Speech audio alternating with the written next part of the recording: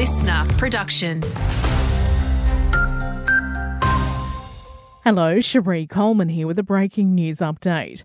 Regional Express has announced it's cutting back services on a number of its regional routes effective from October 30. These include those between Sydney and Coffs Harbour, Port Macquarie, Griffith, Narrandera, Albury, Orange and Parkes. Service reductions on 7 other regional routes announced earlier this year will also continue for at least another 5 months. The airline has attributed the decision to a pilot shortage, saying it intends to return to the standard flight schedules from March 21 next year, but this is subject to the situation improving.